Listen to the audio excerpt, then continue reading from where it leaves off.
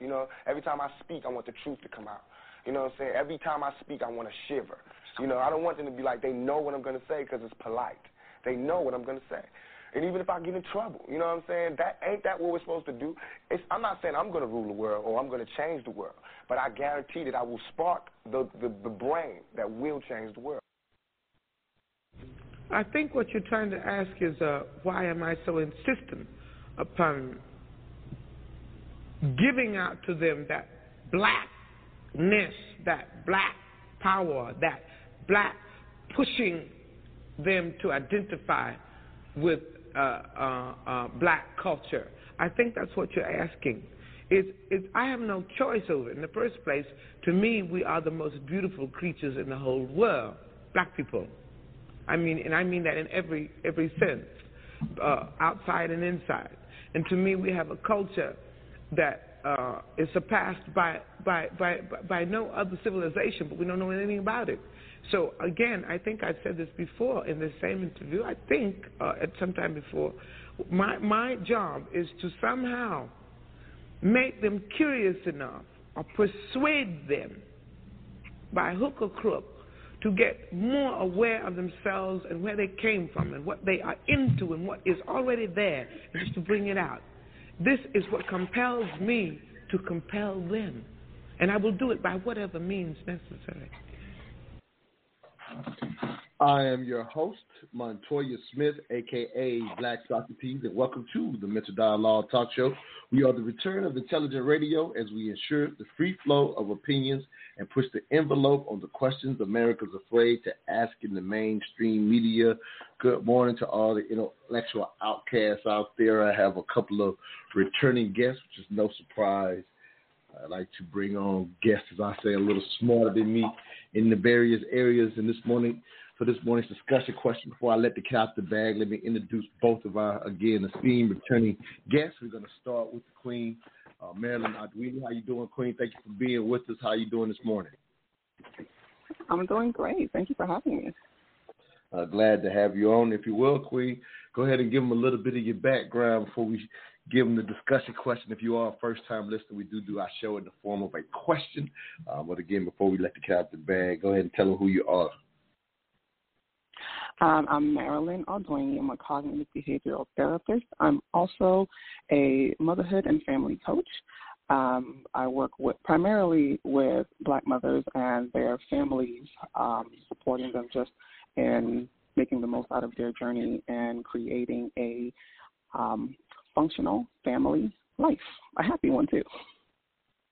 No, absolutely. You are definitely the perfect person for today's show. Returning guest, longtime listener, Sean Hyndman. How you doing, King? King from It's Scary to Remarry podcast, if you will. Say hello to my intellectual outcast, which you are, again, you are one of those. But if you will, let them know who you are, and thank you for being with us this morning, King. Yes, thanks again, Montoya. I appreciate it for the opportunity. I'm Sean Hyndman. I'm the founder of It's Scary to Remarry, where we want you to love fearlessly, where I help you heal after heartbreak and find again. I'm a husband, father, blogger, YouTuber, content creator, all that good stuff. So I'm excited about today's show. No, absolutely. You're actually the catalyst for today's show, if you will, to a degree. It was a particular cut that we'll be playing a little later that had you comment on it. And I was like, hey, let's turn this into the show. And come to find out, you've already dealt with this to a degree on It's Scary to Remarry, but we'll obviously tell them how to tune in to the amazing stuff you're doing with that show as well. But without further ado, we'll go ahead and let the cat out the bag on this morning's discussion question. Do wives see sex as a chore?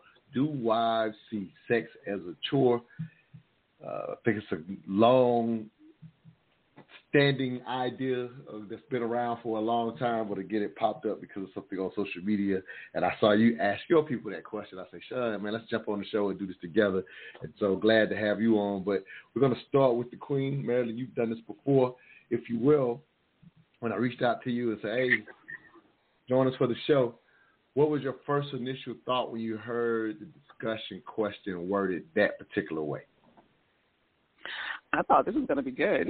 This is really important discussion to have. So I was excited about being a part of it. Nah, that's cool. That's cool. I'm curious as far as, like I said, some of the work you do with Black mothers in particular. I'm curious if it even comes up. You know, I don't know how far you go with some of the stuff, but I'm definitely curious about that. Sean, again, you actually asked your people that question. I was like, well, I'm gonna steal that question and use it for my show. Again, not knowing at the time that you had already dealt with it. But when you put the question up yourself, what were you thinking, if you will, just the initial thought? Obviously, again, we're going to play the cut from Dana Chanel, if you will, that led you to even repost it, if you will. But what was your initial thought, even in posting it on your page? That's a kind of a slightly different take because, you was promoting it on your page, if you will. Yeah, I said it's a topic that needs to be discussed. Let's pull the cat out the bag, because I know a lot of times, single people like to talk about how much sex they having and stuff. So I'm like, well, why can't us married folks brag about how much sex we getting? If we should be getting it, so I said, let's talk about it. Nah, I love it. I like how you say that too. Brag about it, right? Brag about it, because I'll tell you, I'll just go into this just slightly before we even get to the first break. Definitely when I was a young man, definitely was a bragging, right? A bragging about, not only how good I was, but sometimes to the degree, I guess sometimes how much. I wasn't necessarily the type to tell everybody who I was dealing with, if you will. But at the same time, like you said, every song out there is a lot of single people bragging, right? It made me think of Steve Harvey, who say, hey, hip hop don't talk about love anymore. So typically, when you hear the song on the radio, it's definitely clearly some single people doing their thing, because we done lost the love songs where, you know what I mean? You my wife, I want to love you for life. We done lost that kind of stuff out there, in the music scene anyway. But so yeah, that's funny that you say brag about it. But I'll tell you, in my lifetime, when I was younger, in my 20s, I would hear married couples talk about how much they didn't have sex, and so when I run into couples who brag about having a lot of sex, they were, at least like you say, talking about it. At least they were the anomaly. So I didn't hear a lot of couples bragging, and when I did, I loved it. But I would hear more people talk about how little sex they was having. So it's funny to hear you say you want to brag. So we've got a couple of minutes before break. If you want to just kind of jump in on that, we'll get to Marilyn's thoughts on that as well. Like I say, in my lifetime, I think I've heard less bragging amongst married people than more. And again, I loved it when I did hear it. So any thoughts on that, King? Yeah, I just think it's something that we need to discuss out in public, because obviously we assume that when you married that you having sex or you have kids. We assume that. But a lot of times it's something that you don't know what really goes on behind closed doors. The national average says most married couples only having sex one day a week. But we'll talk about that in detail as the show goes on. Nah, absolutely. Marilyn, if you will, any quick thoughts in reference to, again, when I, as the long time never been married, you and Sean both are married, if you will. I think both have remarried, if you will. So I don't know if, we'll get into maybe if it was the same in, both marriages, if you will. But if you will, quick, any thoughts just about how I've heard it out here as a single man most of my life, not hearing a lot of good things, but loving it the few times I should say few times, but when I hear about a couple having a lot of sex or enjoying sex, that's always somewhat of an anomaly, unfortunately, for me as a single person. Any thoughts on that, Queen? I agree. I see that quite a bit. I think it's a sign of a lot of disconnect and other things that kind of ail us along the way. But definitely, I think that it's an important piece in our marriages that we need to be taken really good care of. Nah, I love it. So, yeah, with that said, we're going to go to break. We'll get the phone lines open up and let people give us their 3 cents. If you are a first-time listener, that's what we like to, with the Intellectual Outcast, we have the smartest audience in all of radio. So when y'all call in, we want to hear your 3 cents on this morning's discussion as well. This morning's discussion question, do wives see sex as a chore? We'll be right back. When we come back, we'll get hot and heavy into this morning's discussion. All I ask is that you think.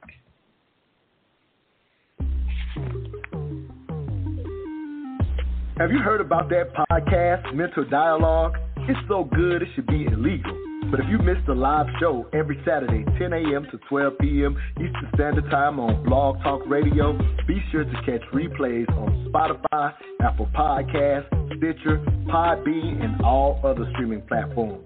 We are the return of intelligent radio, and we are the best in the world at having hard conversations on race, sex, gender, and business in the African American community. And remember, all I ask is that you think.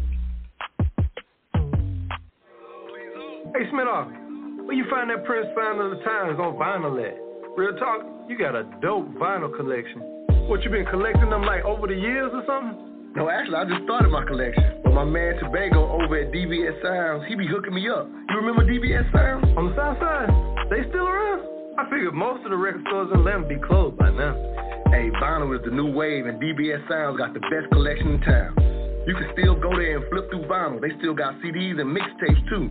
Let me check their IG page at DBS Sounds ATL. They still be having artists in stores and everything. Hey, you want to run by there? Hey, man, I ain't got time right now. I got to go back to Cali tomorrow, but I might have to catch them next time I'm in. Oh, nah, you good. Even when you get home, you can just shop at their online store at dbssounds.com. They'll ship directly to you anywhere in the country. Matter of fact, jump on dbssounds.com on your phone and order straight from there. Word?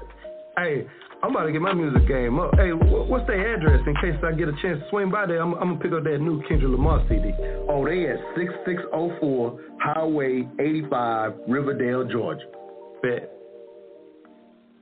I think that sex is a duty in marriage, and people were like, did not agree at all. No, I think it's a duty as a wife. That's what you're supposed to do. My mom told me, I asked her, her and my dad have been married like 30 years almost, I'm guessing. Yeah. And I asked her, and she was like, I just say yes. That's why I have so many siblings. But the thing is, as a man, generally, you don't want to know a woman's not enjoying it. Yeah, I don't know. Do you know what I mean? Like, you don't want to know that they're not enjoying it. I get what you're saying, and I don't necessarily disagree with it entirely. I do to a certain extent. I don't think I'd be turned on by a woman who's having sex with me because she feels it's her duty. Yeah. I want that desire to be reciprocated. Yeah. And if it's not reciprocated, I'd rather not participate. Yeah. Personally. How often do you think often couples should have sex? Depends how old they are. I think it depends on your relationship. Yeah, it depends on your relationship and how old you are. I think minimum. Yeah, at least once a week. Yeah. You gotta get at least once a week. I think that that's one of the reasons people cheat sometimes is because the wife is like holding out. Have you heard that? Yes. Yeah. Like when you said guys are either monogamous or not monogamous, I was thinking earlier that I think sometimes like men cheat because of like the position they're sort of put in. Like the girl like won't sleep with them, hasn't slept with them in months. What do you think's gonna happen? I would say if a woman's not sleeping with you, who she's sleeping with? Because women like sex too. Yeah. Like people act like only guys like sex. Yeah. It's very true. So if she's not sleeping with you, who's she sleeping with? You might have to ask yourself that question. You might be getting it from elsewhere, bro. Very true. Welcome back to the Mental Dialogue Talk Show. I am your host, Montoya Smith, a.k.a. Black Socrates. Special guest, Marilyn Arduini, as well as Sean Hyman. This morning's discussion question, do wives see sex as a chore? Marilyn, we're going to start with you as you hear that cut. Any thoughts provoked? I think it's a nice segue into this morning's discussion. To the caller out there, we'll get to you in a little bit and hear from our guests before we open up the phone lines. But go ahead, Queen. Well, I definitely will say, first of all, excuse me, my throat got a little scratchy, but I'll say, first of all, that I think we definitely give that word chore a very negative connotation.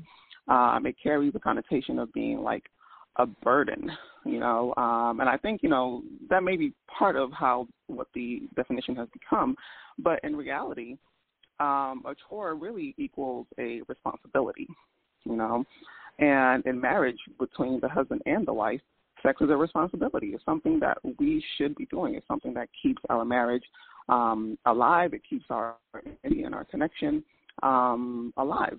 So, and responsibilities can be great if you make them great.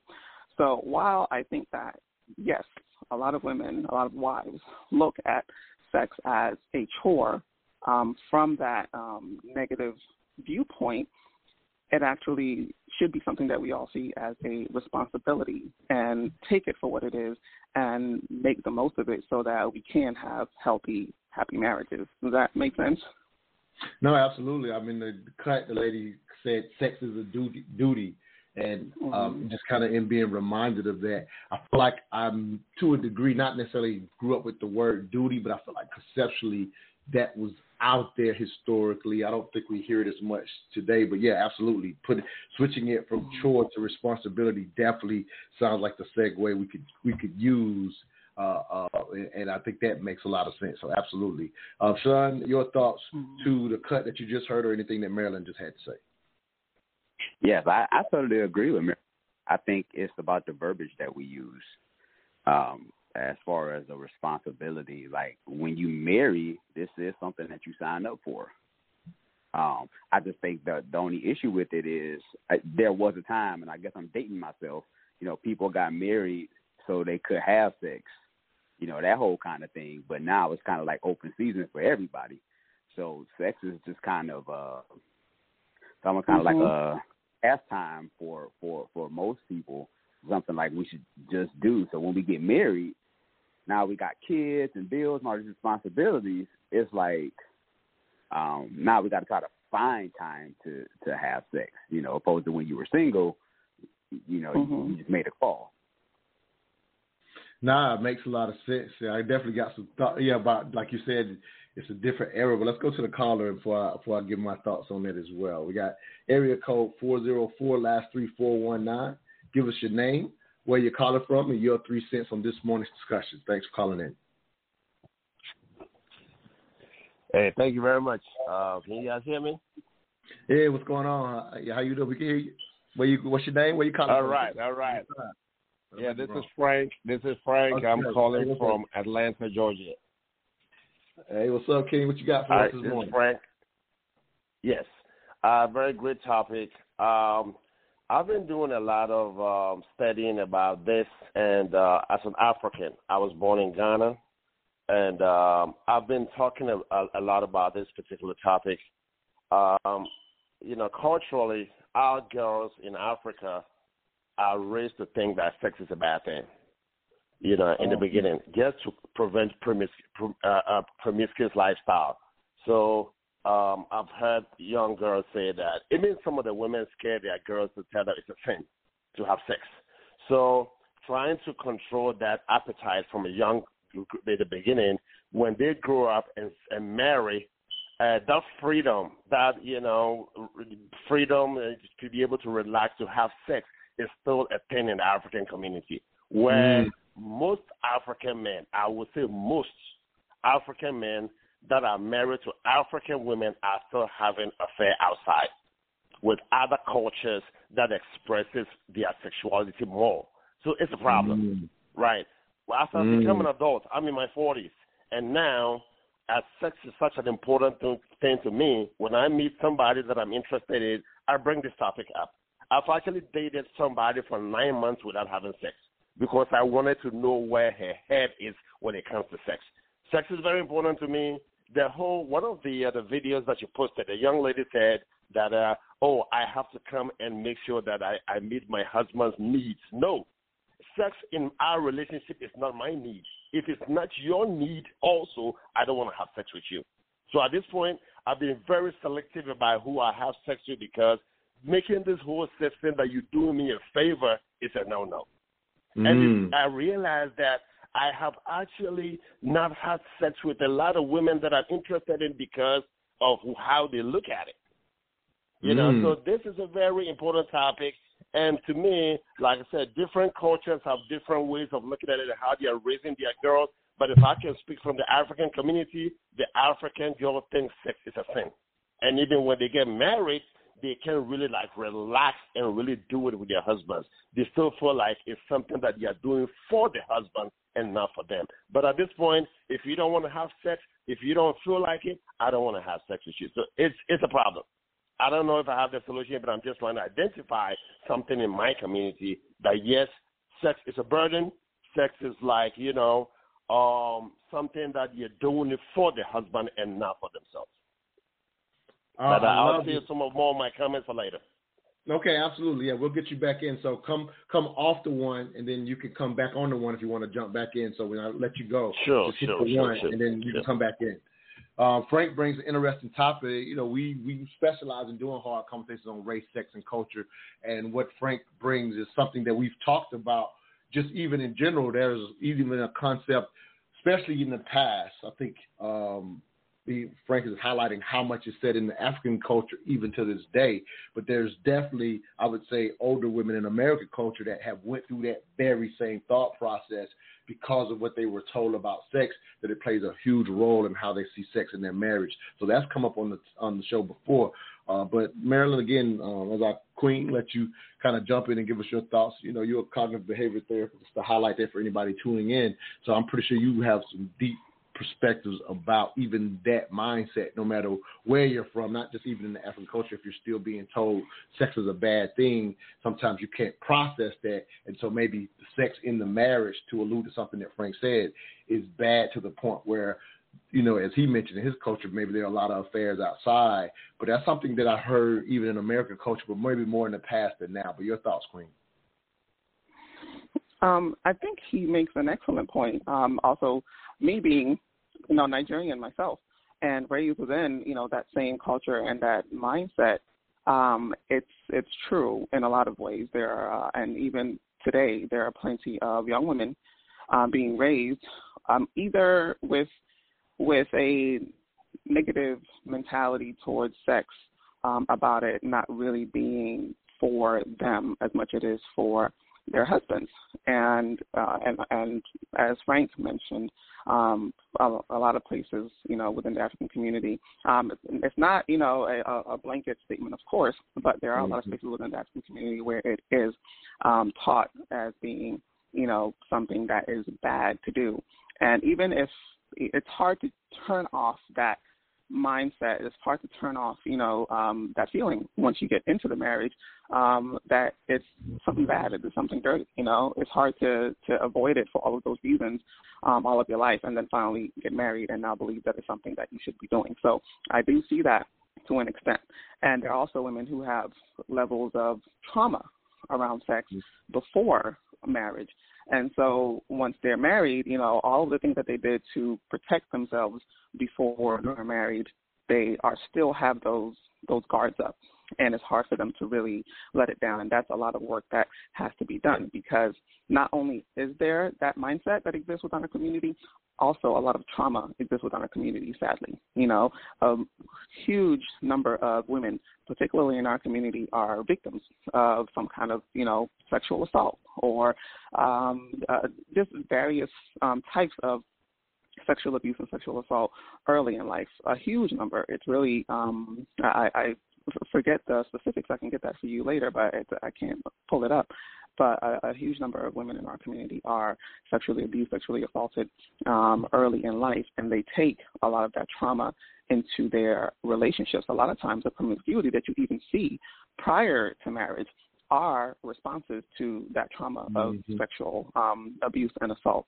So it's hard to kind of turn that off once you are married and be able to feel like you're now in a safe and loving space to be able to express yourself sexually in a healthy way with your husband. So I definitely agree with that point, and, you know, definitely have some things to share in terms of being able to heal and move forward within the marriage relationship sexually.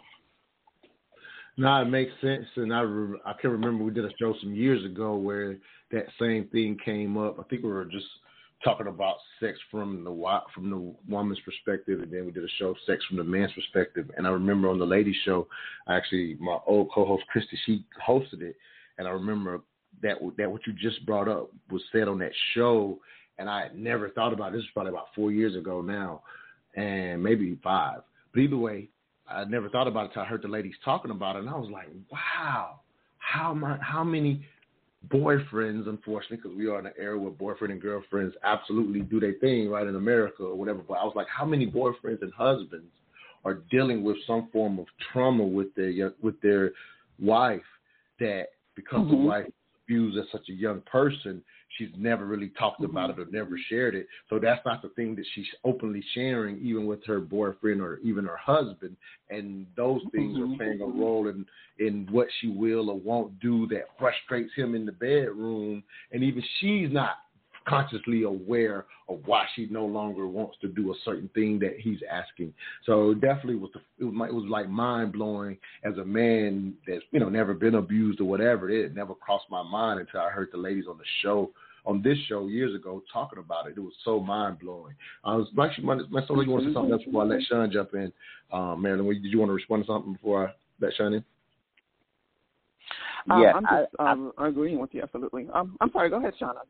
Oh, no, I'm sorry. I'm listening because what you said about trauma is so important. I'm so glad you're speaking on it. So go ahead. I'm listening to you. My thoughts on that are just and not just my thoughts, my experience is that what you said is absolutely true. There are, I mentioned earlier that even the promiscuity that, we see, that is a big part of the response to the trauma. So once a woman there's a lot of things that women have been exposed to. Sometimes they'll do in relationships that cause them a lot of harm emotionally, through sex. And then once they get into their marriage, because of the connotation, because of the trauma that's around that certain types of sexual activities and things that a husband may want and desire in marriage, they now see it as something dirty. They now see it as something that they can't do with their husband, And again, like you mentioned, they may not consciously even be aware of it, that's their block and being able to be free within their marriage. But it's a big deal. And the fact that so many of our women experience this in early life, it can also be a huge explanation for why we have the challenges that we do. And some of what I want to share later on about, overcoming some of these has a lot to do with how our husbands can help with counteracting and that process of healing. No, I love that. Let me say this real quick, Shad. I want to hear your thoughts. But even when just listen to you talk about that, Marilyn, here's the flip side. The flip side, I'm very aware of this, where even men, just how they're socialized about sex. I don't think we see this as much now because, again, we're in a sense an open sexual society clearly at this point. But I can remember as a younger man and even having a couple of friends who are married now, hearing this kind of stuff, just this thought process with them. But even men being socialized or what a wife does versus, in a sense, the people they've been dealing with does. And I've even seen men that part of the reason that they even are stepping out is because there's certain things they won't even do with their wives. They only reserve for people that they step out of. And they just, and I've seen men do it like, with my girlfriend, I don't do this, but I step out so I can get this one quirk that I won't even, you know what I mean? Because I want to. And there's a term for that. Yeah, go ahead, Queen. There's the whore Madonna complex, and that basically is that where men are able to, the women that they, let's say value enough to marry and have that regard and respect for, they can't do certain things with, and they feel like they need to reserve certain behaviors, sexual behaviors, only for the women who they consider as, the term is whore Madonna complex. So the women who they are just sleeping around with or who they see as being, who they feel like they can degrade to a certain level. It's not always that extreme, but the women who they feel like they can just go out there and do anything with is who they reserve that kind of behavior for. Even though they enjoy it, they don't feel like they can do it with their wives. And so sometimes you'll see men who are in a relationship with a woman that they love and respect, but they'll still step out because they feel like they desire that activity, but they can't do it with their wives. Yeah, like I can imagine doing that with the mother of my children. I only left you about a minute, Sean, and we'll go to a break, and we're going to play that cut from Dana Chanel that kicked off this whole thing. But if you can give me a quick thought, and then we're going to go to break. Yeah, I totally agree with Marilyn about the Madonna horror complex. But I think some of that comes from us not knowing our value as men, too. I think a lot of times we've been we have the whole mindset of, women being better than men kind of thing, like, my better half, stuff like that. But as men, we have value too. So I think a lot of times we put, and hear me when I say this, we put our women so high on a pedestal that we can't see them as almost being human to a degree. So it's like, of course, I'm not going to do this to my wife because she's. So a lot of times with men, we almost automatically know, people tell us about how bad we are and how promiscuous we are and all these other things. So I don't think we look at each other on a level field. That's why a lot of times if a woman say, I slept around with a lot of men, we look at them as, oh my God, like really? But she's human just like we are. So I don't think we put each other on a even playing field. So I think that's why we had a Madonna whore complex, because we don't look at our wives as almost being human like we are. Oh, wow. Great thoughts. For the callers out there, if you want to get in, you do have to press 1. If you're online listening, the number to get in is 646-787-1691. Again, 646-787-1691. You will have to press 1 to let us know you want to speak. We'll be right back. You're listening to the Mental Dialogue Talk Show, where all I ask is that you think. Do you need marketing designed specifically to compete in today's digital age? Well, look no further than Emoredge Digital Business Solutions, a marketing agency that's well equipped to provide solutions to the challenges faced by businesses looking to acquire and retain customers in today's ultra-competitive marketing world. Whether it's video creation, website or logo design, mobile app development, social media and email marketing, or e-commerce design and development, Emoredge Digital Business Solutions has the answer. Visit them at emoredgedbs.com. That's EMOREJDBS.com, or call 864-221-3632. That's 864-221-3632. Emoredge Digital Business Solutions. We're the solution to your marketing challenges. And I mean never use sex as a weapon against your husband. And have sex often is probably some of the most extraordinary advice I never got. As a working mom, we get tired, exhausted, overwhelmed. But it is dangerous to neglect our husband's needs. And I'll explain to you why. Sex is such a huge part of a man's identity. It's the way he emotionally bonds with us. And it's crazy because God wired his body this way. When a man experiences an orgasm, his body releases the bonding hormone, oxytocin, in such extraordinary amounts. I mean, women experience it as well, but men do 400% times more. And so that skin-to-skin contact mixed with an orgasm creates deep connection. And I never just want to be a great mom. I never just want to be killing it in the workplace. But I desired for my husband to find me to be a good lover. Look forward to coming home to me. And through difficult conversations, because I was never taught this kind of stuff, I had to learn how to not look at sex as a chore or another responsibility on my to-do list, but enjoy my husband feeling respected and honored and wanted. Imagine if one day our husband came home and said, I don't feel like having sex with you. We would be massively offended and hurt. And so men need sex. It's how they came from the factory. Welcome back to the Mental Dialogue Talk Show. Again, I'm your host, Montoya Smith, a.k.a. Black Socrates. Special guest, Marilyn Adwini, as well as Sean Heinman. As we hear a cut from Dana Chanel, social media influencer. This is the cut that, in a sense, led to us doing this show. And Sean posted it on his social media. I would like to point out in that cut, just to clarify some of the science, if you will. There's not a whole lot of studies on this. She's absolutely incorrect about the oxytocin men releasing more.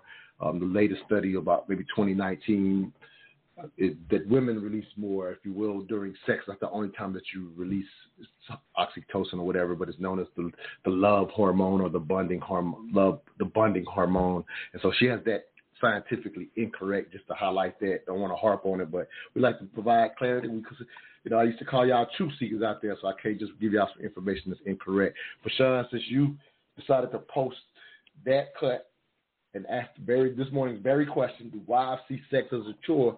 I would love to hear your thoughts from Dana. From what you think about what Dana Chanel, social media influencer, had to say. Go ahead, Kim. Thank you so much for being with us. Yeah, for sure. I think a lot of it, I'm very familiar with her and her husband, so they come from a very biblical background. So I think that sometimes that's where people miss it. So they're speaking in biblical terms about the whole thing with sex and, submitting yourself one to another and all those other things. So sex as a chore, from what I hear from women and being married, a lot of times wives say they don't mind busting it open. They don't mind doing this. It's just a matter of you helping them at home. It's like, can you help me with the kids? Can you help me with the bills? Can you help me with chores? A lot of times, I think when men bring home their checks, they thinking that's it. All I have to do is bring home my check. You do the rest. But both of us work, so we both have to pull the weight. So if I'm working and she's working, not only am I going to bring her my check, but I have to help with the kids. I have to wash dishes. I have to fold clothes, and even outsourcing some of your services. If you don't have time to cut the grass, pay somebody. If you don't have time to cook, pay somebody. Those kind of things. People like to brag about them making the six figures and all this other stuff. But it's like, well, take some of that money and invest it in your household so she can have some time to have sex with you because she's tired. Last thing she's thinking about is sex is after she done dealt with the kids and homework and work and all. She got to be superwoman. She ain't thinking about sex at the end of the night. No, I love those thoughts, Marilyn. For anybody that may just be tuning in, if you will, highlight your background and what you do with mothers just before you even go into these your comments, because I want people that just tuned in to understand what your thoughts are coming from, not only your personal experience, but you actually deal with this from a professional experience as well. So just kind of highlight that before you kind of give us your thoughts on that cut. Absolutely. I'm a cognitive behavioral therapist. My work is focused. I'm a motherhood and family coach. I work primarily with Black women, and I support them in having a balanced and functional family life, which includes their marriages. No, absolutely. What are your thoughts when you hear that cut from Dana Chanel? I agree with her a huge amount. I think that along the lines of what I was saying earlier is that we can't look at it from a negative connotation of it just being a chore and some kind of burden or something that you just have to do.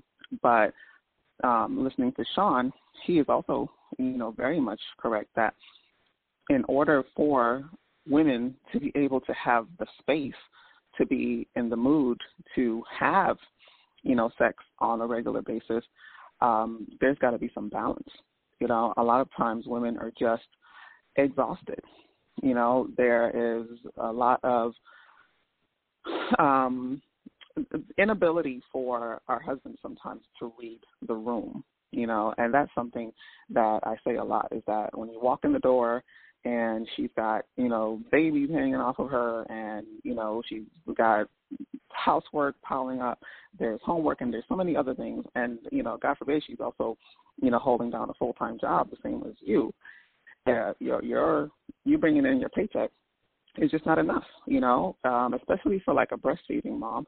It's possible a lot of mothers are just touched out. They don't want anybody else to touch them that day because they've had kids and babies and everybody else touching them and wanting their attention all day long, And it's really important not only to be a supportive part of the household, whatever that means for your household, and having that understanding too, I think is a big part of the disconnect. Is I've spoken before with you and on the show about even before marriage, having a clear understanding and agreement about what these things mean for us, and what the support actually looks like, and being able to revisit that regularly to make sure that we're on the same page, So being able to be a true support system for her, for each other within the household. But then I think a lot of times one of the biggest deals that I hear about is just that sometimes the only time that a husband is, wanting to hug and kiss and do all these other things is when it's time to have sex, and they're wanting to get some. And non-sexual touch is so important. Don't make it that the only time you're trying to, because that can be so downright irritating, when already, she's kind of just full and, overstimulated for the day. But, there has to be times when a husband's touch is one that's just for comfort, that's just for intimacy, that has nothing to do with sex. That has to be, 99.9% of the day before, he makes the move to try to have sex. And sometimes, he doesn't always have to make the move. If she's well supported and feeling, really loved outside of sex, because I can tell you, women, with or without trauma that we discussed earlier, can really feel like sexual objects, in society and within the marriage.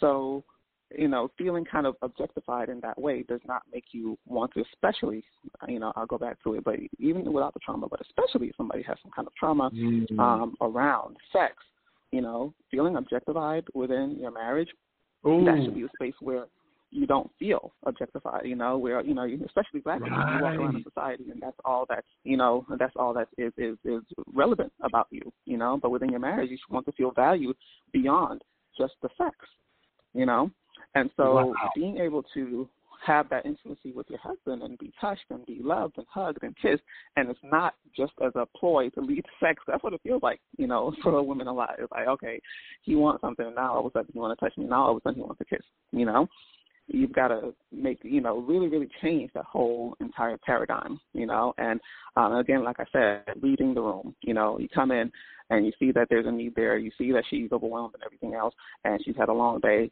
and then at the end of the night, you want to ask for sex, and that's the last thing on her mind, and she actually, could really just be a trigger for her, you even looking for that at that point, and so that's just some of the experiences and thoughts that I have around that. No, that's a lot you said there, and I never thought about the idea of being objectified even within your marriage. For the callers out there, if you're a first-time caller, I hope you're listening. You have to press 1 if you want to get in on this morning's discussion. I see y'all out there. If you're just listening via the phone, no problem. If you're online, the number to get in is 646-787-1691. Again, 646-787-1691. A lot. Wow, that's a lot to to think about. And so, real quick, to get back into the science very briefly before we go to our next break, there's this concept that I think sometimes we don't like to talk about enough in society. Or I don't know if it's not we don't like to talk about it. I don't know if it's clarified enough, even from a scientific standpoint, right? And it's this concept that men and women are not the same to a degree when it comes to sex. I agree with Sean, and it's undeniable that women love sex, like even one of the cuts said, just as much as men.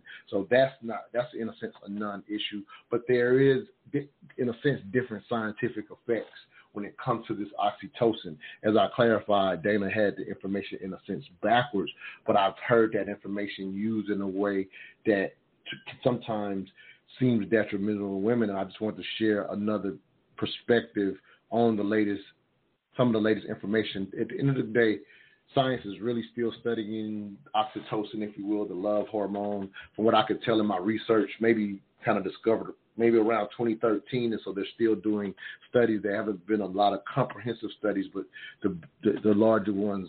Here's just some information that I thought I would share because there is this concept that men and women are different about sex. I personally think that's factual to a degree, but a lot of it we're socialized to think.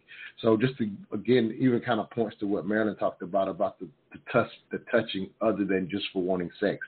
And so here's some comments specifically about oxytocin.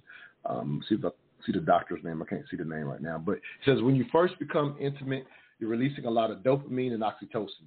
That's creating a link between the neural systems that are processing your facial cues, your voice, and the reward system of a partner's brain, said Larry Young, a professor of psychiatry at Emory University in Atlanta. He studies the role of oxytocin in social bonding. So that's the guy that's saying all of this stuff. He says, as time goes on, couples become less intimate. Young noted that linkage can that linkage can decay, but activities that release oxytocin, such as really looking into another person's eyes, holding hands, kissing, and having sex may restore the connection. To me, it suggests that there may be a way to help prevent the decay that can occur that leads couples to separate, he said. Herleman agreed, which is another doctor, says, I think this is the only reason that we do hug and touch each other all the time. I think this is the mechanism that keeps oxytocin levels high in relationships. So for anything of all you may have heard about oxytocin and women release it, and that's why they bond to men, because that's how I've, in a sense, learned it. The reality is there's all of these times in which men and women, humans, release oxytocin, and the bonding can play a huge role in the relationship. See how much time we got before break. Actually, we're running up on break right now, so we're going to run right into a break again for the callers. I see y'all jumping in. You do have to press 1. I hope you're hearing me clearly on that. Press 1 if you want to get into the discussion. We'll be right back. You're listening to the Mental Dialogue Talk Show, where all I ask is that you think. Online, 646-787-1691 is how you get in on this morning's discussion. We'll be right back.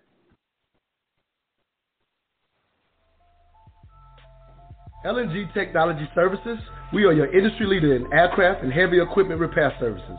In commercial business for over 15 years, LNG technicians have over 150 years of equipment-specific knowledge and are known industry-wide for returning worn out, broken, and overused ground support equipment back to the user in working better than new conditions. For a service job done right at a value unparalleled in the industry, contact LNG Technology Services at 478-781-4860. Again, for a service job done right, that number is 478-781-4860. LNG Technologies is a Mental Dialogue Gold member and proud sponsor of the Mental Dialogue community. Welcome back to the Mental Dialogue Talk Show. I'm your host, Montoya Smith, a.k.a. Black Socrates. I'd like to acknowledge LNG, one of our longtime sponsors. They are now a Black level member. Again, for the callers out there, I see y'all out there. A lot of new callers missed this. You do have to press 1 if you're trying to give us your 3 cents on this morning's discussion.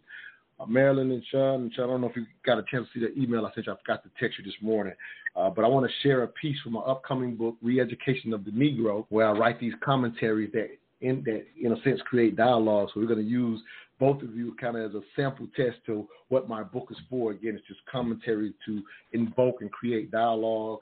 And so I'm going to share this piece, again, from my upcoming book, Re-Education of the Negro.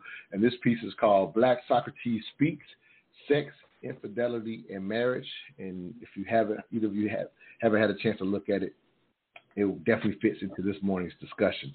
So if y'all listen closely, definitely want to hear your thoughts. And Marilyn, we'll start with you coming up when I finish this. All right, this was written back in November 2015. Sex secret for married women from a single man. Mothers, teach your daughters that if they get their husband off every day, he's less likely to get off elsewhere, and that's real. I know this will make plenty of queens upset, but notice no men will read this and disagree. The key to this secret is the everyday part. So please, no stories about how your previous husband would sleep with you and his mistress on the same day. Yes, that happens, but again, the special sauce to this secret is entertaining the marriage and never creating the habit of skipping sex. Some men do not want it every day. Lucky you. But when he does, make it happen. Before marriage, my best friend's father told her, baby, if you're not going to give him none, you might as well become a nun. All the men in agreement, please state aye. Ladies, the ayes have it. Plenty of women will argue their husbands are okay with sex once or twice a week, or they should be happy with that. The truth is, he hated going from the daily sex you had before marriage, but had to accept less after you became the mother of his children.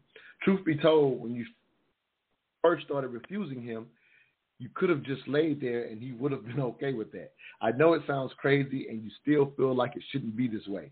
However, I'm sharing this not because of how it should be, but because I'm simply stating how it is. This may appear as if I'm placing the onus of infidelity on our queens. However, I'm not justifying a man or woman stepping out. Although this little gem, like it or not, will help a sister out, and especially your daughters if you teach them this. I am simply speaking to the reality of testosterone-filled men and the wives who smartly make sure their husbands are not leaving the house sexually frustrated with high testosterone levels. The husband receiving daily sex doesn't have to compete with his own nature when his sexy coworker makes her daily advances. If he cheats despite having regular sex with you, he just wanted to, and there's nothing you could have done. On the other hand, the good brother who accepts his once-a-week sex, if that, is sent out daily, testosterone levels through the roof, and expected to resist the sister who goes hard because she sees his faithfulness as a challenge. Queens, believe it or not, that good brother doesn't want to ruin, for example, 10 years of marriage, the equivalent of 3,650 days for 1 day of new pussy. Advice to men: even if you are married and can't openly agree with this post in front of your wife, please note that you can help your queen oblige you daily by being on point with completing your honey to-do list. You can't really expect your queen to work, maintain the house and the kids with only a little help from you, plus provide frequent sex. Lastly, this is a two-way street, so if you're not satisfying your wife, she may become sexually frustrated, increasing her chances of infidelity. The most significant difference is that women are typically not driven by their nature to seek out sex. Her hormones, estrogen, usually do not control her in the same way our hormones, testosterone, control us men. This is why weak men assault women, but that's an entirely different story. Just my 3 cents. All I ask is that you think. Quick sidebar. I know plenty of queens are wondering what makes me think I'm qualified to write this post as a 48-year-old single brother who's never been married with no children. As a single brother who loves daily sex in a committed relationship, I spent several years afraid of marriage because so many brothers complained about limited or sexless marriages. I'm not trying to spark a marriage is not all about sex debate. I'm just sharing what I'm hearing from my married friends, some of which have cheated, most have not. As a matter of fact, a few have happily remarried, and they're quite often add they enjoy sex more the second time around. I guess the second time they made sure they found a woman who doesn't let them leave home without it. So, Marilyn, I'll ask you the first discussion question again. This is from insert from an upcoming book, Re-Education of the Negro. And the first question is, what statement did you appreciate most and why out of that piece? Definitely, I think emphasizing the importance of daily sex as much as possible. I know a lot of people, women in particular, hate to hear this. This is something that I talk to the mothers that I work with a lot, is as often as possible. It's not always possible. You know, life gets in the way. You have children and so many other things. I've, been there and experienced that quite often. But the intention of being willing and open to being able to have sex with your husband daily or as often as necessary is really, really important. I think it makes a huge difference in the level of connection and just the overall happiness within your marriage. Sex is important for all of us, but, men are very much wired to be able to get to that point of connection through sex. It enhances it, I should say. But like I mentioned earlier, definitely men can help their wives be able to be more receptive to it through, how they engage her in terms of intimacy, not always being a sexual thing. So it's a give and take. Just like you mentioned with, completing the honey-do list and being a support to her around the home. But even beside that, just because you finish the physical aspects or the tasks, are one thing, but the emotional and mental side of it, when it comes to intimacy, is yet another thing that, needs to be added there in order to make it more complete. I think it's really important that we're both kind of identifying the differences. You said it's really important. I think maybe you did say it in that piece, is that, we're very different in the way that we're wired and how we view and engage in intimacy. So us being able to understand how that works for our partner and being able to give to them what they need in order to be, to be receptive to intimacy is really important. So I hope that kind of, No, that's whatever you got. The question. Yep, Sean, same question for you. Which statement did you appreciate the most and why? Yeah, I like the part where you said about, and I never heard this, about if you're not going to give them none, you might as well be a nun. I thought that was catchy. I might have to share it on the social media page. Yeah. It's true. It's very true, but I think, and as I'm listening, I listen to what Marilyn was saying about having your head on the swivel as a man and paying attention about what's going on around the house. I think that is very important. Instead of us having that tunnel vision, when we come home, we just want to sit in front of the TV as men. Pay attention to your surroundings, because I do believe, and the old pastor told me, he said, you got to prime the pump. You got to, good sex starts in the morning. It starts throughout the course of a day, sending her a text message, and not just doing it just for sex, but just because you genuinely love her. And as I listened to the conversation, I realized that a lot of women and men, we have so much trauma that's in the body that we don't even address, and then we wonder why we can't have sex on a regular. We don't discuss these things. I think this is why therapy is important, to unlock those traumas that we had. Oh, I was molested as a child, or I was raped when I was 16. And a lot of times your spouse don't know these things. And you can be in the bedroom and you wonder why you can't do certain things or stuff like that, because that brings up that trauma in her life. But he has no idea. And then she might not even trust him to be a safe place to tell her what happened to her in her past, because he might not be really strong enough to handle that. So she feels like she's locked up where she can't say anything to anyone. And then they wonder why they can't have sex in the bedroom. But I think that's why therapy is important. And also, sex is, how many days a week you want to have sex it's subjective. It just depends on what both of you agree to. And I think that's important, is having an agreement, and we're going to have sex twice a week, and stick to that. So that way we're both satisfied. We know what's going to go down. This is what we agreed on. And then both parties can be happy. No, good point. And let me highlight this, speaking of the trauma, because we definitely, obviously, the way the questions worded, we're definitely, in a sense, coming from the woman's perspective. But to just highlight this, with that trauma, the reality that trauma can, has happened to men as well. And obviously, just the way we're reared, we're going to be least to speak about it, but it could play a role in it be flip-flopped, where, again, he's not sharing his issue. And again, it's not even something that we're conscious of, right? That's the issue with trauma. Trauma really, your brain works to block it out so that you can function. And so revisiting, whatever the issue may be, even sexually to a degree, can be, whether it be erectile dysfunction, again, just flipping the script real quick, even that can be related to a trauma, especially for if it's a younger man and you just got married, that type of thing. It's some aspects of that could be related to a trauma that they're not dealing with, because the trauma could have happened at such a young age. And so just, keep it in perspective that, I love that point, Sean, the idea of therapy and how it can add. Marilyn, did you want to jump in? I heard you kind of say something.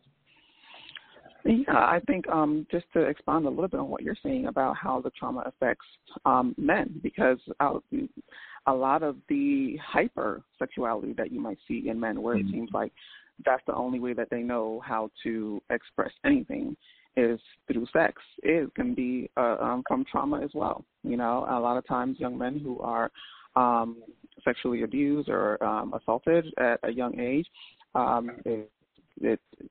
it can definitely trigger them into being, super, sexual and hyper-focused on sex.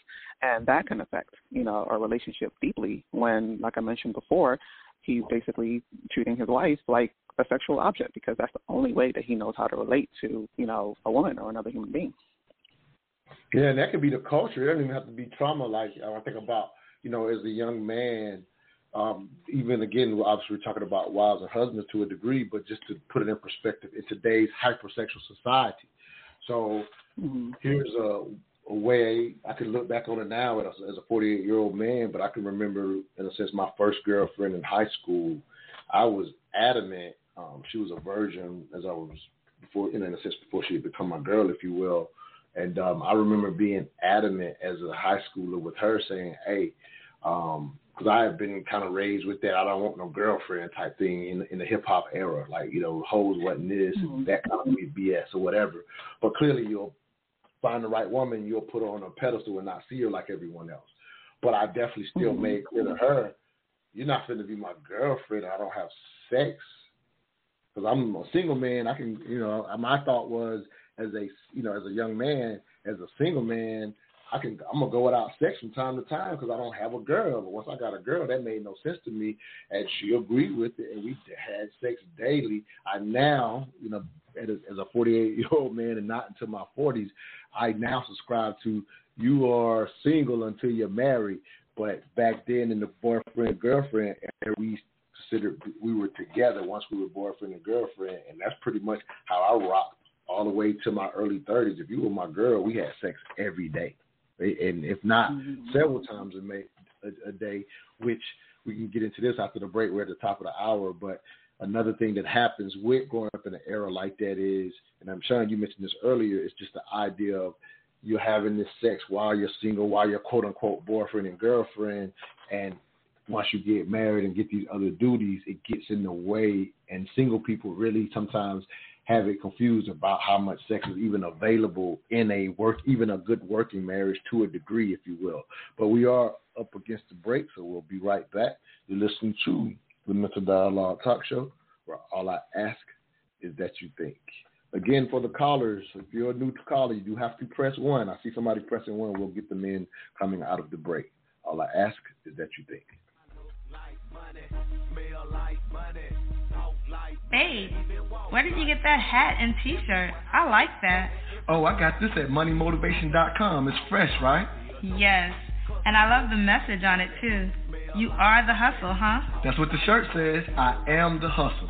They embody the entrepreneur spirit, and what I like the most, it's more than a brand. It's a lifestyle for those who want to put in the work and expect to have the finer things in life. I also follow them on Instagram. Check this post out.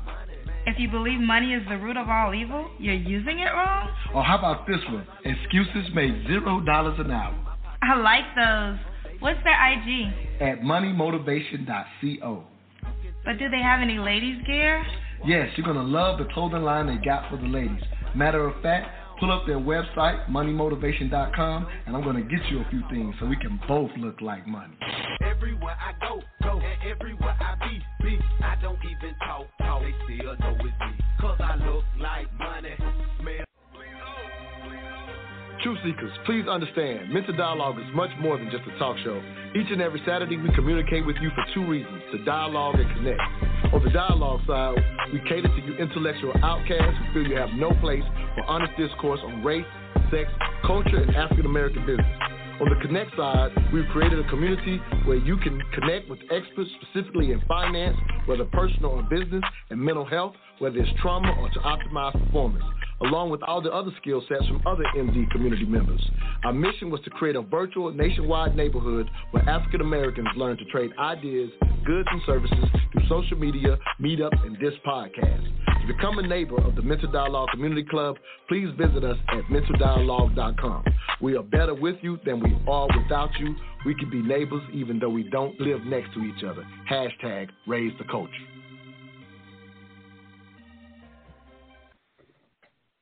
Richard, do you think perhaps you work too much? Oh, no. I work too. I do, but I come home from work, and I have to take care of the kids, and I have to take care of you. And frankly, I'm tired. Too tired to wear a nice pair of panties? What's wrong with my panties? They're huge. You know, the biggest thing on a pair of panties should be the tag. That's all I want to see. Tag and ass. Tag and ass. You see? This is what I'm talking about. You see how insensitive he is? You know, Brenda, maybe I'd be more sensitive if you'd have sex with me. It seems like the only time she wants to have sex with me is to make a baby. The only time you want to make a baby with me is to have sex. That doesn't make any sense. Well, that's because I'm tired. Now we're making progress. I hated that therapist. She wasn't married and didn't have any kids. You know, when you're on a plane, you kind of want a pilot with more experience than you. Or maybe that's just me. Welcome back to the Mental Dialogue Talk Show. I'm your host, Montoya Smith, a.k.a. Black Socrates, special guest Marilyn Arduini, as well as Sean Hyman from the Scary to Married podcast. This morning's discussion question, do wives see sex as a chore? As we hear a cool little cut from Chris Rock's I Think I Love My Wife. Some of you may recall that movie. We got a caller that wants to get in on this discussion, so I'm going to go ahead and jump to the caller real quick. Area code 678, last 306. Give us your name, where you're calling from, and your 3 cents on this morning's discussion question. Great morning. My name is Tennyson, and I'm calling from Atlanta. Now, to answer that question, I enjoyed the discussion. Very, very informative. I just believe that married couples aren't having sex. In a lot of cases, they're too exhausted, lack family boundaries, and are uncreative. You know, my married friends live through the lives of their single friends, and the COVID pandemic opened up that for me. I mean, you know, during the time of lockdown, I'm talking to my married friends, and they ask me what I'm doing, who I'm with, and I'm like, wait a minute here. I don't have anyone over here. It's a pandemic. You got your wife. You got your husband. What the hell is going on? So I think that's one of the big problems right there. And to be quite frank with you, I think it's important for not just married couples, but especially married couples, to explore likes and dislikes. A lot of people don't spend the time to masturbate and touch themselves and know what feels good. And quite frankly, also, I think we should be willing to explore kinks and tantra and BDSM and all the likes of it, because you may be surprised. These things may open up a whole new world for you. And a lot of men, I will say, if you allow the woman to be herself, to be able to speak her truth without being judged, you'll be shocked to know the things that women like. And I think a lot of times you won't have to deal with the Madonna whore complex. You have everything right there, and that will open up a new world for you. And also, I think one of the things we haven't touched on since we have been discussing this topic is religion. Religion creates a lot of guilt in people, especially, I think, in women. And a lot of time it creates that sex is dirty, and people deal with a lot of guilt and shame. And those things are going to prevent you from enjoying each other. No, I love it. A lot of great thoughts. Let me throw this in real quick, Marilyn. I want to hear your thoughts. I'm going to keep Tennyson on for a second here. But just to highlight this, for those who know, I'm a real big, I love researching and stats and stuff. So speaking of the pandemic, this is just kind of highlight what Tennyson just talked about. So speaking of the pandemic, here was a huge business miss in the condom industry, believe it or not. So because the pandemic, once it became real, the condom industry, they thought, man, let's ramp up productions of condoms or whatever. Like, for whatever reason, that was their mindset as an industry. They ended up losing their ass on all these extra condoms because they was like, people are going to be having sex, but they didn't really put in perspective, one, how a lot of us single people, me being one, was locked in and didn't have access to as much sex as we like. And then married couples don't need condoms anyway. And then unfortunately, we did the show about what was happening during the pandemic. A lot of things didn't go well when people had to be at home every day, which highlights some of what Tennyson's talking about as well. So I just thought that was just a little added 3 cents that I wanted to add to what that brother had to say. But Marilyn, Tennyson brought a lot to the table. Your thoughts to what he had to say? I think he definitely had some great points. I think we don't give a lot of space to be able to express ourselves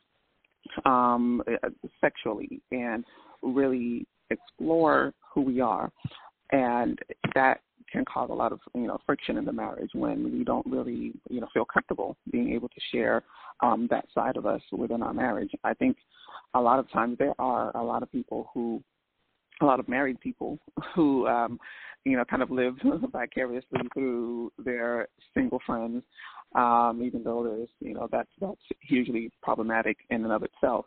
But once they kind of, like talking about the pandemic, once they kind of find themselves locked down and they're, kind of forced to share space day in, day out with their partner, they don't have a lot to stand on because they've spent, so much time not really understanding how to connect with each other or understanding who their partner is or their partner's needs. So, not only was that a huge miss for the condom industry, it was a huge miss for a lot of married couples in terms of the opportunity to be able to seek that new way of connecting. It would have been a great opportunity for a lot of couples to enter into therapy, even if it was online, and do a lot of counseling and kind of, heal whatever rifts may have been ongoing. And there's some that did. I work with several people who the pandemic brought that into great relief, where they really saw that, wow, we don't know each other. We don't know anything. We're not even really having a good time together.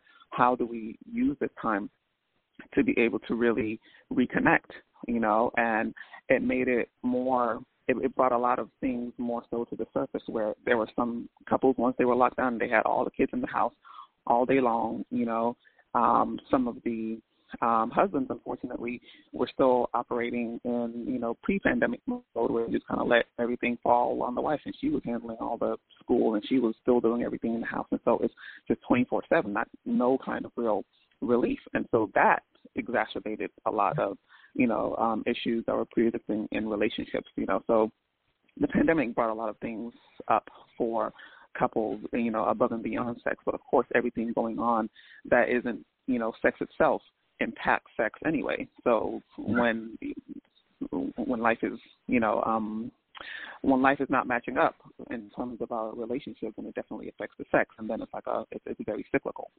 Yeah, that's crazy when I think about what you're saying now. Like, you're in the house all day together, and like you said, if one spouse is operating pre-pandemic, you looking at that person like, man, I ain't trying to do nothing with you. I'm so resenting you right now. The last thing I want to do is have you. I can see that. Sean, we've mentioned dialogue, so we like to do things from both sides of it, if you will, King. Here's the thought I would love you to address about what Tennyson said. And so, to a degree, the flip side of today's culture is, in a sense, the idea of having so much sexual experience prior to marriage, whether male or female, to the degree that the thing, whereas I love what Tennyson said, maybe you explore all these other aspects of sex that maybe you haven't explored, especially quote-unquote married if you're spending the rest of your life together. Well, the flip side of it is having a bunch of experiences prior to marriage, and now you can't be excited in the marriage with just, in a sense, maybe one per person, lack of variety, or your significant other won't do some of these things because you've had too much experience, if that makes sense. I've even heard Dr. Umar Johnson, of all people, mention that some years ago, where he was saying that while he, at the time, when I heard him say this, advocates, in a sense, not necessarily having a bunch of sex prior to marriage, but he says, but if you have, then his idea was you better test it out. Go before getting into a marriage, because with a bunch of experience, you can even be more disappointed once you're married if you've had a lot of experience prior to marriage. Your thoughts on that, Keegan? I'll get one last thought for Tennyson before I let him go. Yes, I totally agree. I do believe, and this might be an unpopular opinion, but I do believe the more, and this is different for all cases, but I do believe the more experiences you have, the lesser excitement it has going into marriage, because you've done everything. I do believe that marriage is an intimate piece, so this should be a safe place for you and I to explore, because we're in the confines of marriage. There's, as I say, there's no infidelity, there's no cheating, there's trust, all these things that we have, so we should be able to be a freak towards each other.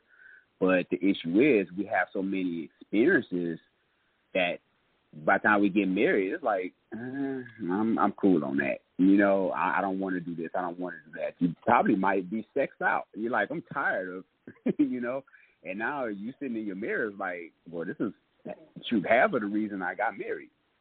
So I think if we learn to kind of flip it on its head, where, because I know with the sexual liberation and everybody like doing what they want to do, and it's an unpopular opinion, but I think if we are a little more reserved, then especially if we do desire to marry, it's like, I'm going to say this for my wife or my husband, because And even in my own personal experience, I always tell my wife, I'm like, you're my dream woman, because I haven't racked up a lot of bodies for me personally growing up. So to me, I'm like, man, my wife is a superstar, because I don't have a high body count. So to me, this is new. I'm just like, oh, my God, this is amazing. You know, but to each his own. Everybody had their own little tolerance level and stuff. No, I love the last thought. Tennyson, we're up against the break, so I'll bring you on after the break, brother. But I love that last thought. I remember, again, we do all type of shows. I remember done, like, for example, several polyamorous shows or whatever, and I remember one of the sisters who advocates for polyamory in general. Hopefully most people understand poly, so there's a lot of different definitions within there. But I just remember her just really advocating all this exploration, obviously for her, it was dealing with more people, whatever.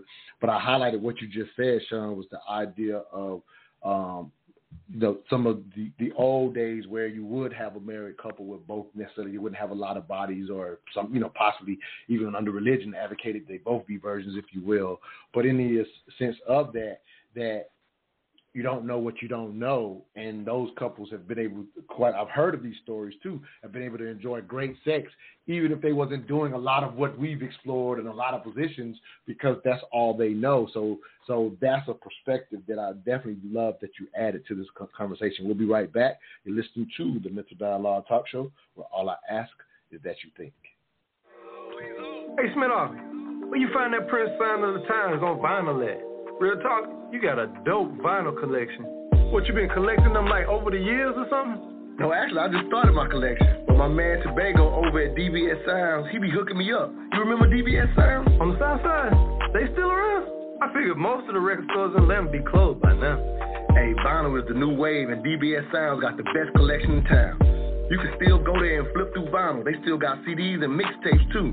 Let me check their IG page at DBS Sounds ATL. They still be having artists in stores and everything. Hey, you want to run by there? Hey, man, I ain't got time right now. I got to go back to Cali tomorrow, but I might have to catch them next time, man. Oh, nah, you good. Even when you get home, you can just shop at their online store at dbssounds.com. They'll ship directly to you anywhere in the country. Matter of fact, jump on dbssounds.com on your phone and order straight from there. Word? Hey, I'm about to get my music game up. Hey, what's their address in case I get a chance to swing by there? I'm going to pick up that new Kendrick Lamar CD. Oh, they at 6604 Highway 85, Riverdale, Georgia. Bet. Hey, how was work today? Anything happen? Nothing much. Just work. I'm not crazy. Would you tell your wife about Nikki? But I gotta admit, seeing Nikki got me to think, what would it be like to be single again? I mean, if I were single, I wouldn't do all that romance and flowers crap. If I was single again, I would get right to the point. Excuse me, would you like to have sex with me? Of course I would. Well, come on. When you're single, you're never at a loss for words. Excuse me, can I bite your ass? For $1,000. No, come on, let's get biting, bitch. When you're single, you have nothing to lose. Come with me to a hotel right now. Have an appointment. Yeah, a pussy appointment. When you're single, you're invincible. Excuse me? Get the fuck out of here. When you're single, you're alone. I'll fuck you. And that's why I got married. Another funny cut from I Think I Love My Wife with Chris Rock. The last part was a brother walking up to him and said, I got you. He's like, hey, I'm going to get out this single game. So as much as, if you will, Sean, you know what I'm saying, hey, at the beginning of the show, you talk about the single friends bragging about all the sex they're having and married couples or not, or whatever, but there's a lot of people that end up in that position. This single thing ain't as fun. I can attest to that to a degree. I got Tennyson hanging on, so I'm going to give Tennyson any thoughts you want to give. Thank you, Kate, for giving us your 3 cents this morning that you want to add to anything you heard. Again, that's just a funny cut from I Think I Love My Wife. But thank you for calling in this morning. Go ahead, King. Let me bring you live real quick for your last thought here, brother. Go ahead. You're live, Tennyson. Okay, thank you. Yeah, that's a funny movie. I want to say this. I do not think there's hope for everyone, and I do not buy into that idea that you can have too much sex or you can be too sexed out with too many bodies. I look at sex as eating. If you eat one type of food, you may get tired of eating certain food all the time. But there's an array of different food all over. I mean, you talk about Asian, African, you know, the list goes on. And within those cultures, there are different segments of food. And so sex is the same way. Yeah, if you're just going to do a missionary position or just explore one type of sex or just deal with insertion of a penis into a vagina, yes, that's going to happen. But it's more than that. It's so much more that you can do and you can explore. And so we don't need to be you may get two people get together and they both experience sexually. But when they start exploring other avenues, they'll be surprised. And not only that, this will be the first time that these two people having sex together. So there's a lot to learn and there's a lot to explore. Forget about what happened in the past. And I think that's one thing that men have to get past dealing with too. They're so hung up on, I could care less if I meet a woman and she has had 100 or 1,000 partners. What I care about right now is me and her getting together. You by yourself with that one, brother. Go ahead. Hey, I'm just letting you know. Yeah, Kingston by himself. Her past is her past. I'm just trying to say. Speak for herself, Montoya. Hey, that's true, but I ain't messing with that one, brother. Hey, you know, there's some people who are just sexually active and they enjoy sex. But real quick, I want to make one correction, and I don't think my brother meant to say what he said. I just remember when the brother said about African women. I would have rather him to say women in Ghana, because, you know, Africa is a continent. You know, we're talking about 54 countries, so I don't want somebody to leave this conversation thinking all African women are like this or all African men are like this. Well, let me throw this out. You know, I always mess with you on this.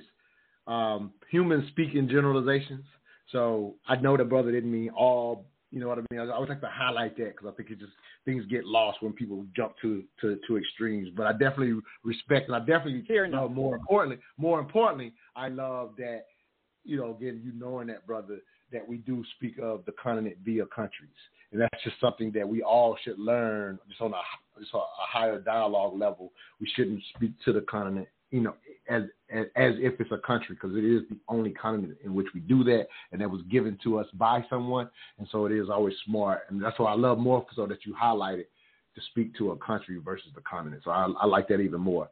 But thank you for your 3 cents this morning, Tennyson. I appreciate it. Thank you. Absolutely. For the callers out there, if you want to join like Frank and Tennyson did, the number to get in is 646-787-1691. You do have to press 1 to let us know you want to speak. I want to highlight, I got a lot of comments leading up to this show, and I wanted to highlight some of those comments and get both of your thoughts on it. Let me find them real quick here. All right. Here we go. So here's some of the comments I got leading up to this show that I thought was interesting, because here's something that I had no idea was going to happen. So as I was preparing for the show, and one of the I kind of created a couple of other questions, which is something I quite often do to promote the show. And so one of the things I wrote to promote the show was the concept of, I have heard, which I really heard this in real life, I've heard several women tell me that sex once a week is enough within their marriage and that their husband should be fine with that. And I also highlighted that I've heard men in my life complain about only having sex once a week. And so I put that out there, and I got a lot of comments. I had no idea, and this is very interesting to me, and I'd be very interested in your thoughts on this, Marilyn, but I had no idea that somehow that promotion actually, for some people, turned into a gender war conversation that we quite often talk about on this show. And I wanted to share a couple of these thoughts because it was so interesting to me. And again, because I was only thinking from a marketing standpoint, maybe I'm not understanding how people view that, be promoting it via saying that. I'm not quite understanding how people view this. But here's a couple of thoughts that I got in reference to, again, a post where I just simply said, I hear from several women that once a week is enough and that men complain about it. And one brother wrote this in reference to me saying that, silly girl, the human race cannot sustain itself off of sex once a week. and you wonder why men have thousands of sperms and are polygamous by nature. Marilyn, I was at a loss to a degree. He was responding to a degree. I will be fair. I'm not saying it was just a standalone comment. So I want to be a little fair to the person that wrote this. But even still, I was, in a sense, a little shocked that today's conversation got thrown in that rev. I have a couple more comments that prove that it got thrown into the gender war perspective. But any thoughts to hearing that comment based on today's show and the idea that men were complaining about this? I mean, I'm definitely not surprised that men were complaining about it. And honestly, I feel like just about everything can be thrown into the gender war perspective these days. It's very prevalent, and a lot of people, but this topic in particular, it can be very triggering, particularly because of a lot of the disconnect that I mentioned earlier. One thing that I didn't get to say earlier is that I feel like a lot of us enter into a marriage, and you're always going to hear me talk from the perspective of marriage, because that's where conversation, anything that happens before that, really, I feel like we're kind of spinning our wheels anyway, But within marriage, we enter into it without an understanding. I've told you before that my husband and I, when we got married, we had an agreement. We talked about everything. We laid it all out, what our needs, our desires, love languages, anything that you could possibly think was something that could come up in marriage, and we both, of course, had the perspective of having previous marriages. So, but then just from, understanding and learning the dynamics of relationships, I'm sorry, a little bit of a scratchy throat, but just in understanding the dynamics of marriage in general, we tried to think about everything that could possibly, be an issue within marriage. And we laid out our expectations, and we agreed on what we were each okay with and comfortable with, what we each expected. And we do our best every day to live in alignment with that agreement, and we adjust it where needed. So I think that's one of the big issues, is that we enter into it just kind of like we just kind of wing it. We don't have an understanding, we don't have an agreement, and we think that we're just going to walk into this, huge undertaking that is marriage without really having something to work off of. We have no education, we have no support. And I mentioned before that I think it's so important to have, counselors and coaches or anything. We employ, support in terms of coaching and teachers in so many other areas of our lives except our marriages. We just want to run in there and wing it. And then, we end up having these really bitter experiences because we didn't prepare ourselves, And so for that, I think that sounds like a lot of, I don't want to just kind of throw the word around, bitterness, but that's because we're left with a bad taste in our mouth from marriage and relationships, and so I'm not surprised that, it became a gender war, because we tend to kind of not really take we don't take the relationships and the marriages that we're going into seriously enough to really to make these agreements and really understand well enough what we're entering into. So that's just my thoughts on it. No, it makes sense, and and like to Sean's point, Sean said, hey, whatever a couple agrees to, it kind of has to work between them. But Sean, you hear how, to a degree, this brother took the dialogue and immediately threw it into the context that men are naturally polygamous, so these women out here only giving sex once a week are crazy. Like, he got thrown into that context due to, I would say, like Marilyn saying, to a little bit of the bitterness, or we've gotten to this stage where we see this on social media. I'm like, how does this show get thrown into the gender war? But I get where it's coming from once I see it. Like, men have thousands of sperm and are polygamous by nature, which I directly dialogue and kind of broke this down. Like, brother, you're going too far, if you will. But it's crazy that we can be triggered. And the point of me talking about this is that people are triggered to the point where there's an aspect of we're not entering marriages and relationships due to all of these prior years that even this question could trigger this stuff. So I wanted to get your ideas. I got another couple of thoughts, comments I want to share as well, but I wanted to get your thoughts before I share those. Well, I think a lot of it has to do with the way we were trained, again, before getting married. Because men, you got to have self-control. You know, it's like you can't be a hoe for 25 years and then you find the woman of your dreams, you know, throwing on my air quotes, and then y'all get married and just expect for your wholeness to disappear. Like, I think people think wedding rings give them superpowers, and that's not the case. Like, you have to give yourself a season, some time to get that stuff off of you and know that marriage is a commitment. So when people, they find, oh, my husband or my wife was cheating or whatever, well, yeah, if they've been trained for 20 years to think one way and think that's going to change overnight, they're going to be sadly disappointed. Nah, it makes sense. We are up against the break. We'll be right back. You're listening to the Mental Dialogue Talk Show, where all I ask is that you think. Do you need marketing designed specifically to compete in today's digital age?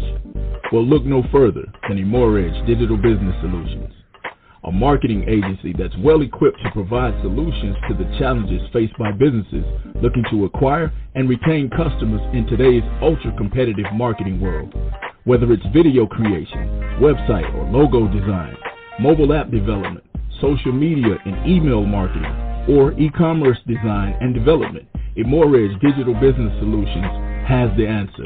Visit them at emoredgedbs.com. That's EMOREJDBS.com, or call 864-221-3632. That's 864-221-3632. Emoredge Digital Business Solutions. We're the solution to your marketing challenges.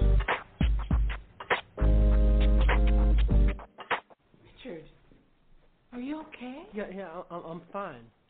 Oh, honey, what are you doing home so early? Where are the kids? I just dropped them off at my mother's house. Hey, you're scaring me. What's going on? I missed you. I miss you too. What's happening to us? I don't know. I feel like it's my fault that we're not as close as we used to be. It's not your fault. It's my fault. I'm not doing everything I'm supposed to do. Is it too late? I don't know. You know, baby, I just want to tell you how sorry I am for being so cold. It's not like I don't like being married. It's just that sometimes I feel like the walls are closing in on me. Now, hold on 1 minute. Whatever you did to yourself. Because I've been running around here trying to make a nice life for us, taking care of the kids, being every woman. But lately, you've been cold as ice, so cold. So have you. Oh, grow up. You know it's true. Look, I know none of this is easy, but I miss us. I miss what we had. I miss it to the core, and I just need to know, how come we don't fuck anymore? You the one on strike. It's been a mighty long time. You out of your fucking mind. Careful, nigga. Baby, I still want you. And I've wanted you for so long. But every time I touch you, you act like I did something wrong. Yes, you do. I don't want to leave. Neither do I. I still want you. I'm going to cry. Where are the kids? I told you they're gone. In that case, we should be making love.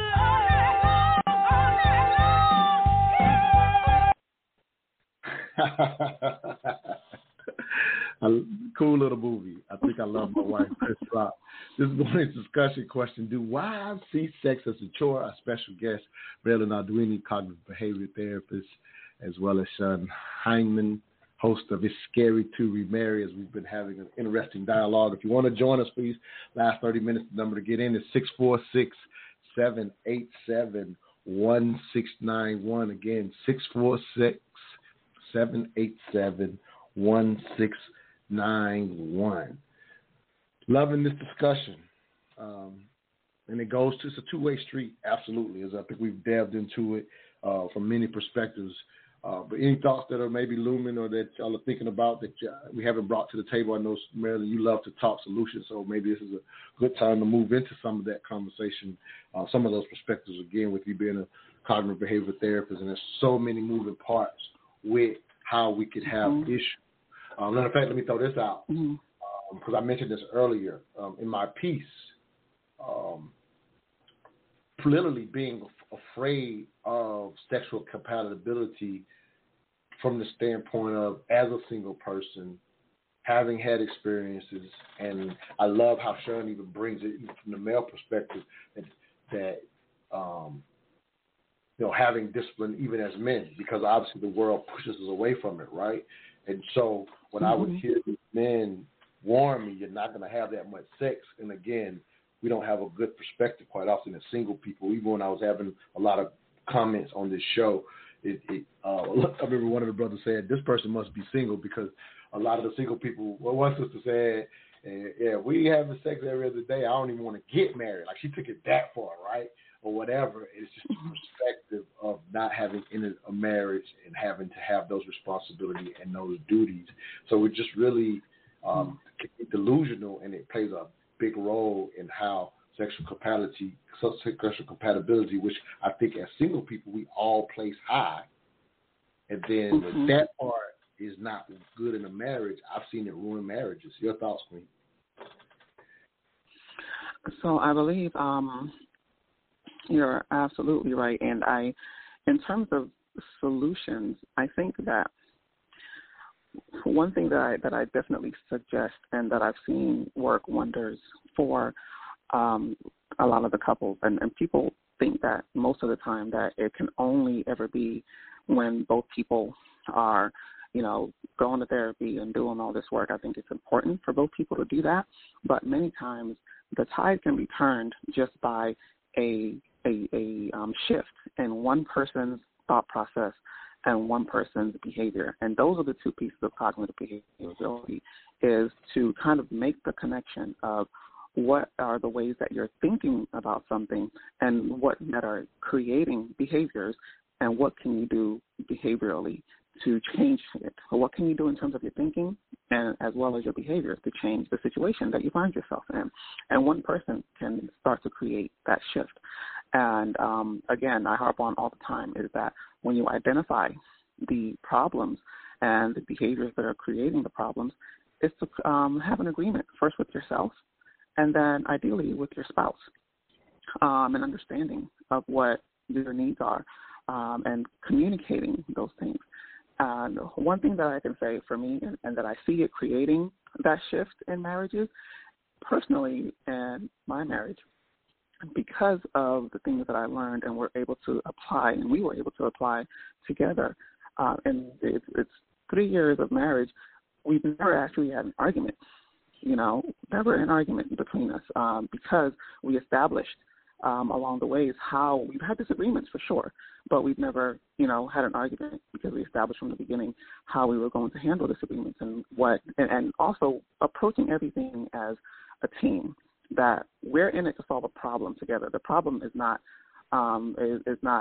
we aren't the problem. We're a team, and we want to see our marriage succeed. So what can we do together to be able to solve the problem and not fight against each other?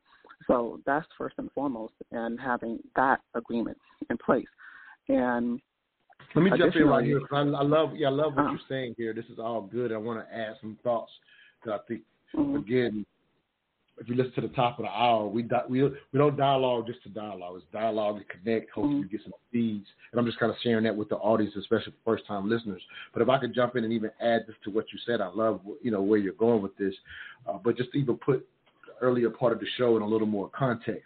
So in the first hour, in the latter part of the first hour, I was highlighting even the science, right, to the oxytocin. And there was one thing that the psychologist said in that situation was that all these other ways that you can, in a sense, create oxytocin, get that feeling of bonding and connection, there's all these other ways to do it, because he highlighted that he said as time goes on, often couples become less intimate. And so he mentioned the concept of it decays the relationship. And so to point out, as you said, even one person, even if you don't get a chance to get all this therapy, if you will, how one person can change it, it reminded me of this article I read years ago that blew my mind. And it was this lady who wrote an article about how daily sex changed her marriage and saved her marriage. And she became very intentional. And I'm really trying to make all this come together full circle. But in that article, what she highlighted was, and this makes sense, how, one, you can get busy. One, if one person has a level of resentment, or like you said, the woman's kind of overwhelmed to the point, or vice versa, the man can be overwhelmed, because again, it ain't just women that refuse sex in marriages. I know that firsthand from talking to some couples. But with that said, even if it's one person that's kind of overwhelmed and it becomes natural to not feel like it, it becomes a chore in the negative sense of the word. There's all these variables that can move couples away from having more intimacy. And I'm highlighting it when we're talking about a solution, just from the standpoint of that article. What she said was, just by being intentional about becoming intimate every day. The article she wrote that they was on the verge of divorce, and she said that the sex alone and being intentional about having it every day changed their lives. Because imagine you're actually having not only intimacy, but the oxytocin is being added. And I can see how, whereas a couple that has an argument doesn't have these agreements in place like what you're talking about, Marilyn, how the arguments can drive them through a cold period. But I always say, how long can you really be mad with somebody you fucking? Like, how long can you really be mad? I mean, it's true. And I was actually, this is interesting that you asked that, because I was asked. Yeah, because one of the things I was going to say is going back to what we originally were talking about in terms of the chore or the responsibility aspect of sex in marriage is exactly that. Is like, let's say cleaning. You know, you got to clean your house, right? And everybody doesn't love doing the dishes and everything else. But sometimes in order to make it something that you can do, you got to get yourself up to that mode, you know what I mean? And you got to turn on some music and make it fun, the best way that you can. So you do the same thing when it comes to sex in your marriage. You can, may not be in the mood every day, but like you said, that's a great word, is becoming intentional about realizing that it's important. It's an important thing that has to happen to keep the wheels turning in your marriage, to keep the connection there. And it's an important thing for men to be able to open them up to a higher level of intimacy. So if I, as the woman, can say, okay, I'm going to say yes, and I'm going to be intentional about us having sex, whether it's daily or as often as possible, then that can definitely turn things around. Sometimes if your husband's already kind of locked into, and sometimes they're already secretly sometimes feeling bitter about the fact that there is not enough sex in the marriage, being able to, you open the door to higher levels of communication by just being intentional, as she said, about having sex.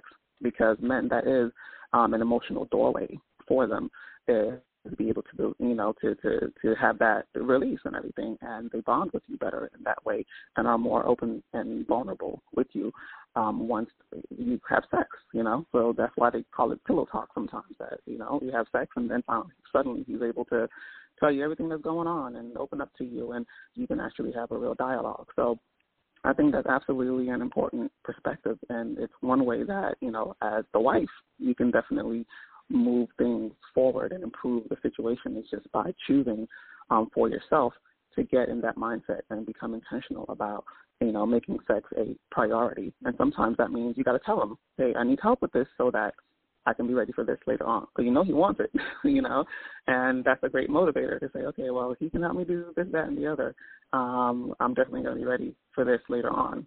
So that's just, some additional thoughts. Yeah, I mean, I'm single. I ain't never been married, but, as a single man, like I said, with a girlfriend, I can definitely say yes a whole lot more after some sex. I may have said had I had a chance to think about it and I wasn't getting none. You know what I'm saying? Hey, Sean, you're a husband here, so jump in and tell me again. I'm the delusional single guy who ain't had to figure it out on your level, but I'm pretty sure your wife got a couple yeses out of you that you might, if you had to think about it prior to some sex, you might have said no. I'm just saying.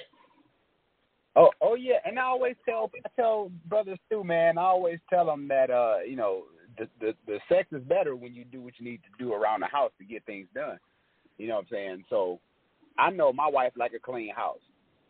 Now, I'm not saying I clean the house just to get sex, but it's a part of my regimen.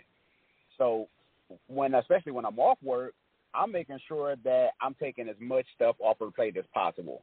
And it doesn't always have to lead to sex. It's just because that's what I do. So with that being said, there's days when I'm just like, we can get it in. And she's like, for sure, let's do it. You know what I'm saying? Because you got to pay attention to what's going on around the house, like Marilyn said.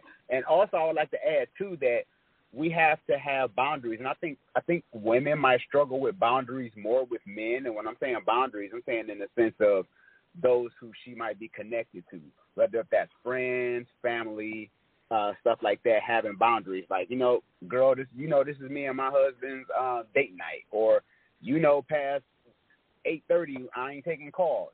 Just having these kind of boundaries in place so people can honor your marriage, so you can have that safe place that if y'all do want to have sex, y'all know y'all good, opposed to people just coming and going whenever they want to and calling all the time. You know what I'm saying? So when people respect everybody, right? Yeah, that makes sense.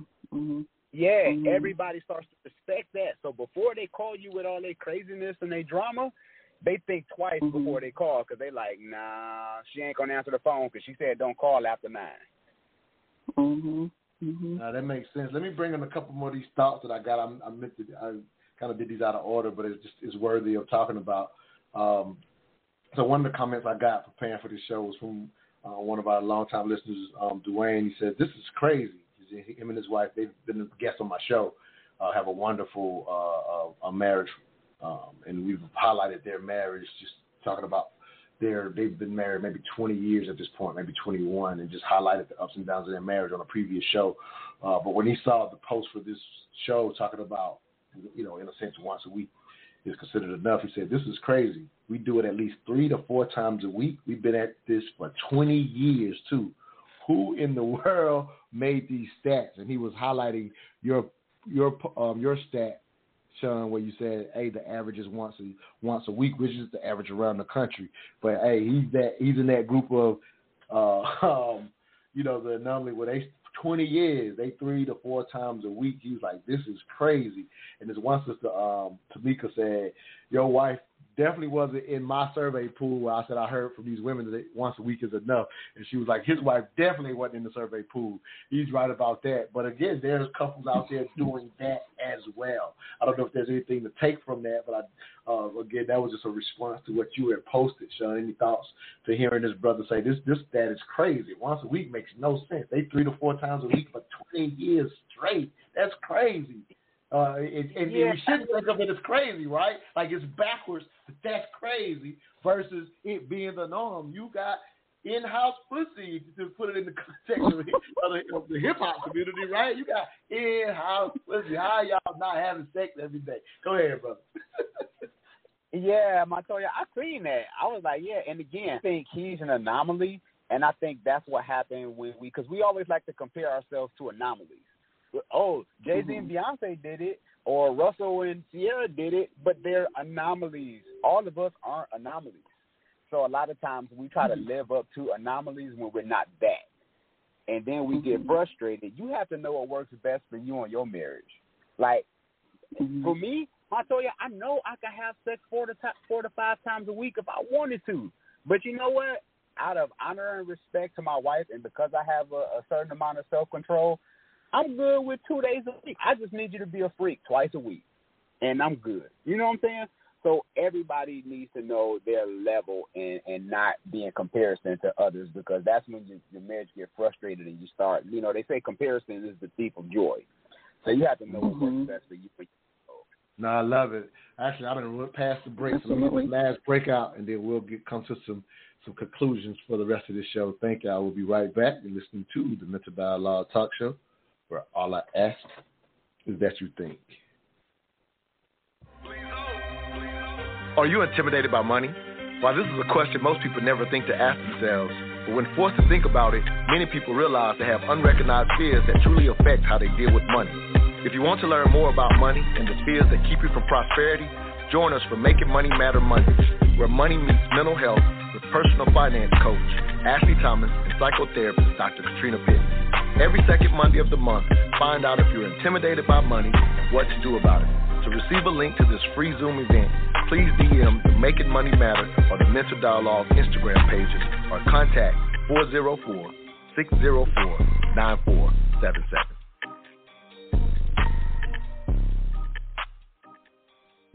Making Money Matter Mondays, August the 8th, this coming Monday. If you have issues with credit cards, and not just the credit cards themselves, learn the techniques to help you with that.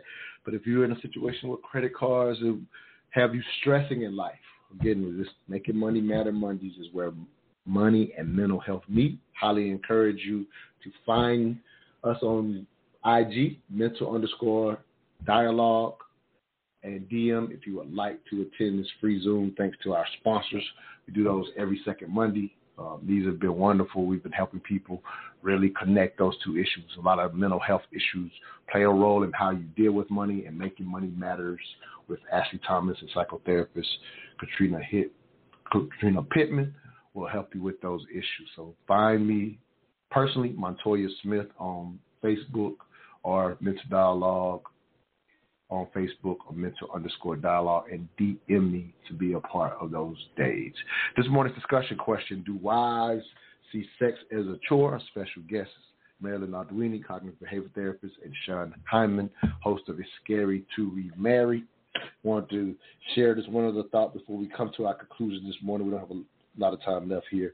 But here was another thought that was shared that I thought was interesting. This one sister, Tamika, she flipped my question a little differently that I used to promote it. I thought this was interesting, so I want to hear y'all thoughts on it. And it's worth exploring. Again, thank y'all for all of your input and being on the show this morning. But she said, after seeing what I wrote and seeing a lot of responses, she put this up on her page, and I thought this was interesting. She said, some wives are saying sex once a week with their husband is sufficient. And she said, if you don't like your husband, just say that. I was like, ooh. Ooh, Marilyn, your thoughts? Because again, she flipped what I said into that. When she saw what I said, she flipped it into that. And I was like, woo. She makes a point, and, not in the same words. I have made similar points to some of the women that I work with. And one thing is if you, as much as you want your husband to understand your nature and your needs, you need to also understand his nature and his needs. And sex is an important one, and so we can't really. It's got to be a give and take, And I'll say this along the lines of what Sean mentioned earlier, and what you were saying before the break, is that it definitely depends on.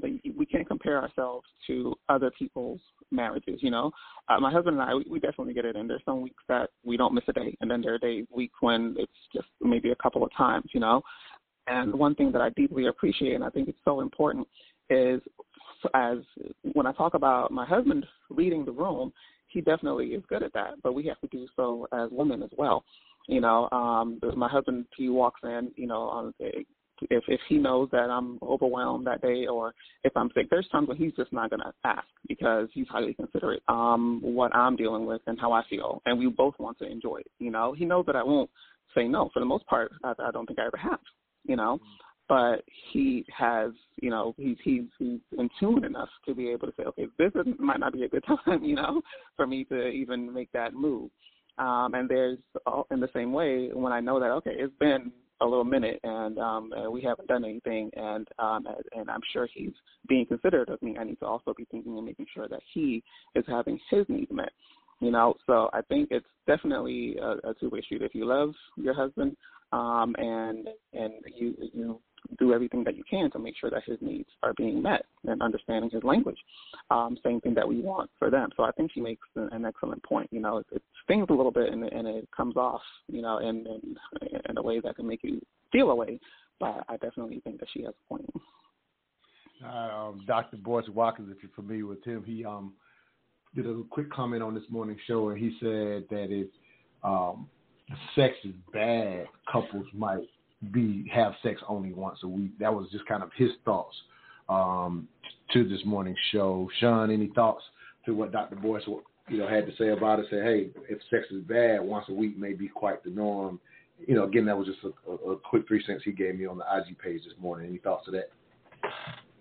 I think it's true, considering from statistics. I just think we live in an age where we give so much of our time to other people, and we kind of live, I won't say intentionally, where we just do stuff mindlessly. I mean, if you think about how much we're on our phones, we're overworked, we are over-socialized. Rarely do we focus on our home, where we cut the world out. There's so much of us that we give away looking for approval that we don't have time for sex. We don't have time for the basic things in our everyday life. So, of course, people are going to be stressed out. Of course, you get sex once a week. And then we ain't even talking about people who got, somebody else in their bed, or they playing musical mattress with other people. You just never know. So I think if we learn to prioritize and we be intentional every day when we wake up, we can see some change in society. No, I love it. Let me throw this out, Marilyn, from a perspective, and I kind of mentioned this in the piece. Like even Sean loved what my friend, sister, I consider my sister, what her father told her about. If you're not going to give him none, you might as well become a nun. And it highlights to me the aspect that, at least this is what I've heard, at least in the past, and I've definitely heard this within some African cultures. I don't know if you're familiar with, well, I'm pretty sure you'll be familiar with this, but I know even currently within not just African culture, but other cultures around the world as well, where marriage is a high priority in a lot of cultures, then there are aspects of where the elders, whether it be the women, if you will, really trying to delve into preparing a woman for sex. So versus having that just that complete negative connotation to where it affects your sex in a bad way, there's also cultures in which the women do school the daughters on, okay, you're married now, here's how you take care of your husband, don't refuse him, don't tell him no. That I think that I wrote from being growing up in the South from a perspective where women were quite often told not to tell their husband no.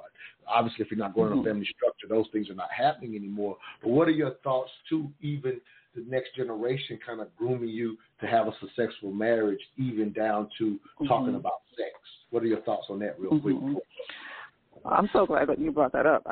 When it was mentioned earlier, I meant to circle back to it and say that I very much agree that there, in as much as there are cultures that, put this negative connotation about sex in young women, there are many who do quite the opposite. Now, they encourage young women to preserve it for marriage and for that safe space, but they teach them and prepare them. And this is something that I had definitely the benefit of from a number of women in my life. Right. My aunts, my mother to a great extent will tell you,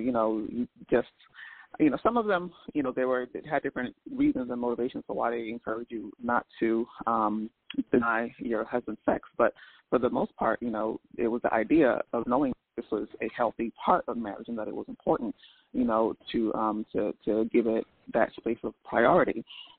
So, and even, as far as there are cultures where you definitely have women who will teach you different techniques and all different kinds of things on how to take care of your husband.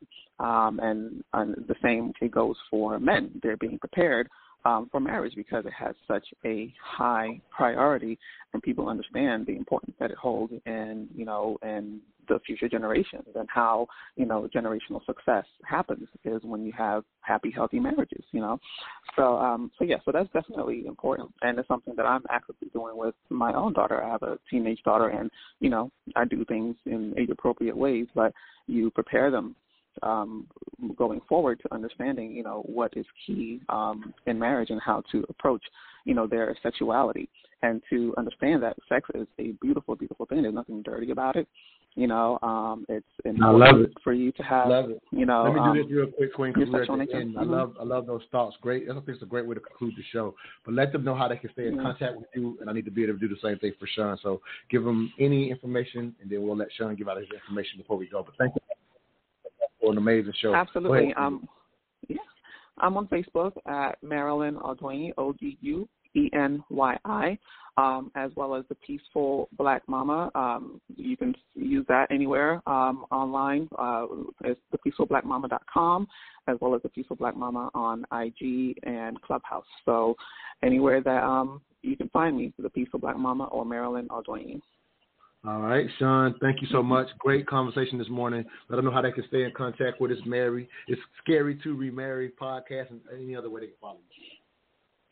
Yes, if you just Google It's Scary to Remarry, I'll pop up. You'll find me on social media, on Instagram, Facebook, Twitter, all those good sites. So It's Scary to Remarry. Follow me there. Thanks, Montoya. Thank y'all. We'll see y'all next Saturday. All I ask is that you think. Making Money Matter Mondays. DM me if you want to be a part of that great discussion. See y'all next week. All I ask is that you think. Thank you.